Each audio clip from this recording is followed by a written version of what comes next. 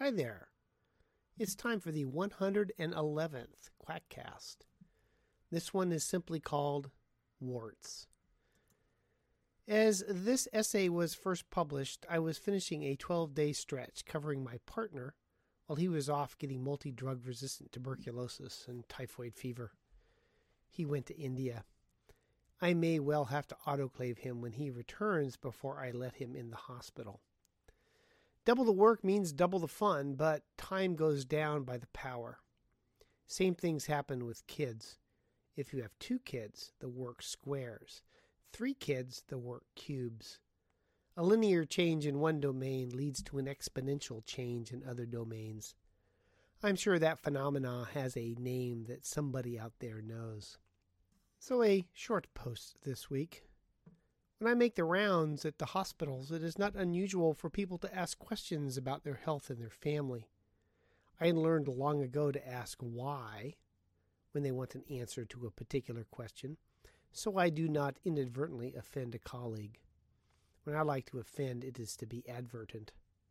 Years ago, I was asked what I thought of hyperbaric oxygen, and I replied, it's great for the bends, but otherwise mostly serves to enrich hyperbaric doctors. Why do you ask?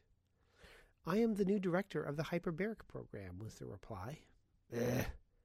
Open mouth, insert foot. So recently, a nurse asked me if duct tape would remove warts. Wary, I asked why, and she showed me a huge wart on her hand. I have used duct tape for many purposes. Few home repairs cannot be temporarily accomplished with duct tape. But treating warts? Do you use the tape as a way to yank the wart out by its roots? Got me. I gave it my best Gallic shrug and went looking for information. Warts, and from here on I'm going to refer to warts only on the hand, are due to a virus, the papillomavirus, or so I was taught. For the first 2 years I took the bus to medical school, and occasionally someone would see that I was reading a medical text and strike up a conversation. This usually occurred on the trip to the school. After gross anatomy lab, the last class of the day, I usually sat alone on the way home. I assume the result of my smell.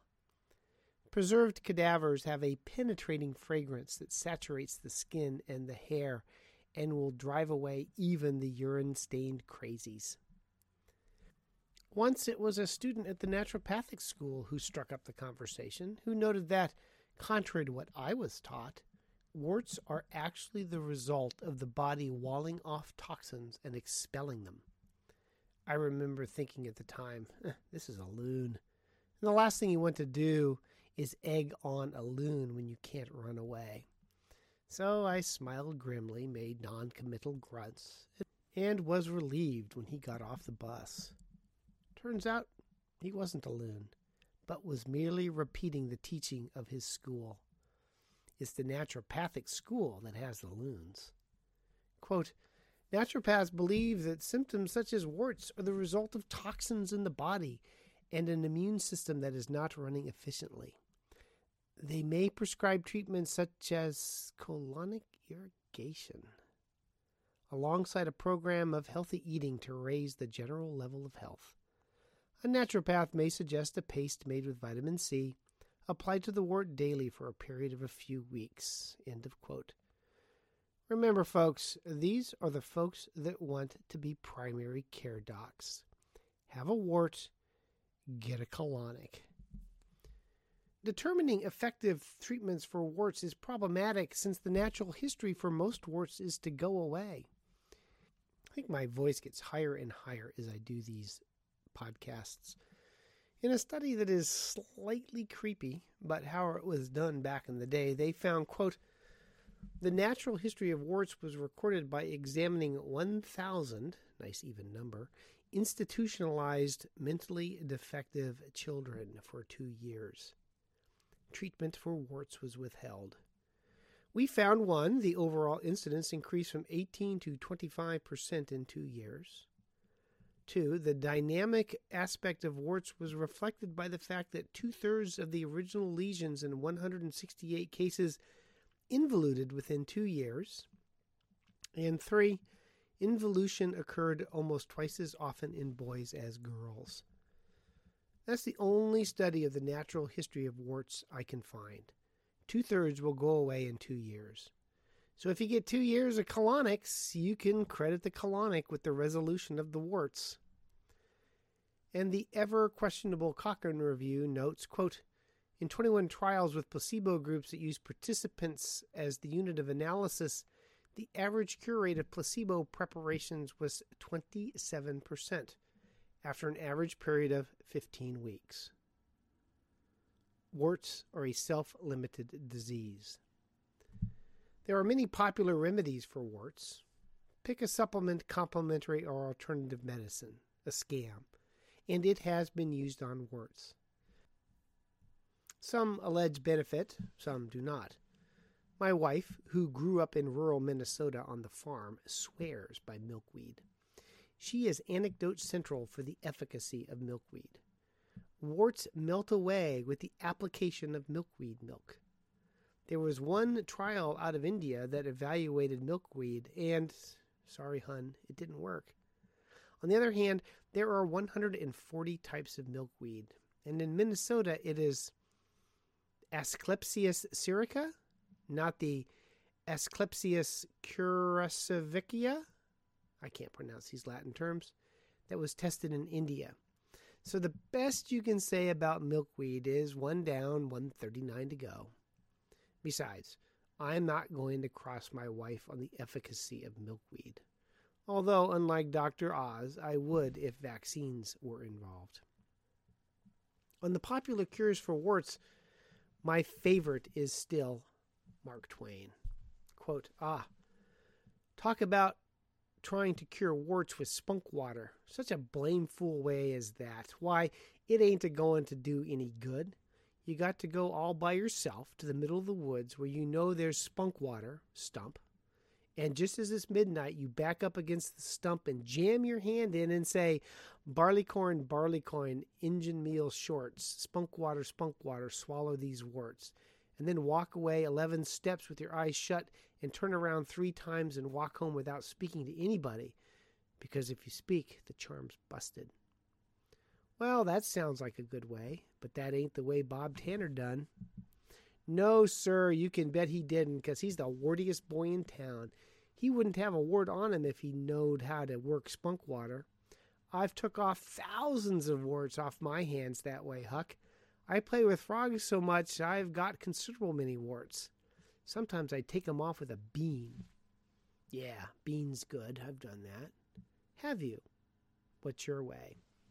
You take and split the bean and cut the wart so as to get some blood, and then you put your blood on one piece of the bean and dig a hole and bury it around midnight at the crossroads in the dark of the moon, and then you burn up the rest of the bean.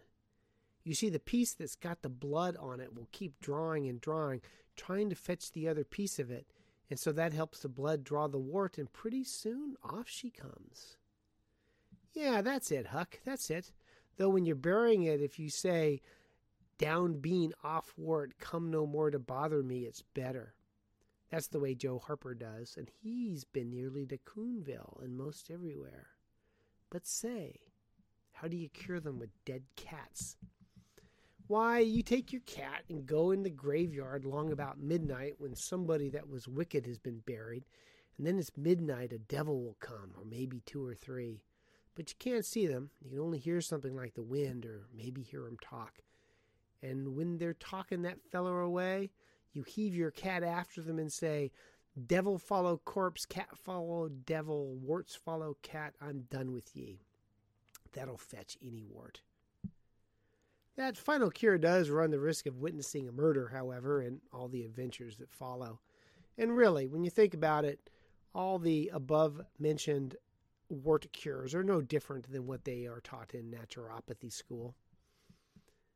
There's an interesting and variable literature on hypnosis curing warts that someday I would like to review, but I know so little about hypnosis, and this is not the podcast. Warts do have a more supernatural / mind-body reputation to their treatment than most common ailments. Although I had always been told that people could hypnotize away warts on one side of the body only. I always pronounce it that way after watching David Letterman. What literature I could find suggests that that is not true. Bummer. One of my favorite myths. I feel the need to start a sentence with actually next time the topic comes up. Actually, the studies don't show that you can hypnotize warts away on one half of the body only. I received an interesting email from a colleague, a Dr. Robinson, that has a very interesting approach to warts. A doctor wraps the offending wart in a silk tape and asks the patient to describe its mood. Angry wart? He draws an angry face on the bandage. Sad wart? He draws a sad face. Next, he offers the patient an exotic coin. He carries them in a Ziploc bag. A Norwegian kroner and Argentine peso. One coin equals the price of a wart. If the growth returns, he expects his coin back. But so far, after probably 100 wart exorcisms, he's never had a refund. Finally, he tells the patient to remove the bandage at the stroke of midnight. If it's too late for a patient, he offers bedtime as a substitute. And the warts go away. I have a feeling that the doctor, a Dr. Burkhardt, is having fun with wart therapy since he is treating children, and it is part of the art of medicine that I can appreciate and admire. Still, it has that odd vibe to it that hypnosis adds to wart therapy. But I have to stay on topic. The topic is duct tape. Squirrel. There are a surprising number of hits for duct tape and warts on the PubMeds. The mechanism by which duct tape is alleged to work is the Goldfinger effect. By occluding the area of all its oxygen, then it dies. Warts, like people, are supplied from the inside, and neither warts nor the girl covered in gold paint will die as a result of being covered with duct tape or with gold paint. There are clinical trials for duct tape. It did not work in adults. Quote, there are no statistically significant differences in the proportions of patients with resolution of the target wart in the treatment group or the placebo group. But warts are usually more difficult to treat in adults, as was that study, so how about kids? Nope. In a 6-week trial, duct tape had a modest but non-significant effect on wart resolution and diameter reduction when compared with placebo in a cohort of primary school children. At least no better than placebo, but better than cryotherapy. Quote, duct tape occlusion therapy was significantly more effective than cryotherapy for the treatment of the common wart. Although when you read the wart treatment literature, there is great variability in all the responses to all the therapies, depending in part on how long you follow them. The Cochrane Review only found 2 duct tape studies, which is what I found, and suggests that for most therapies for warts, there are minimal efficacy over doing nothing. A systematic review suggests that the best therapy really is still not known for warts. It appears that duct tape does nothing and other therapies little more. Me, I'm sticking with the dead cat in the cemetery. Any intervention that uses a dead cat is superior and good by definition. And that ends a quick 111th Quackcast.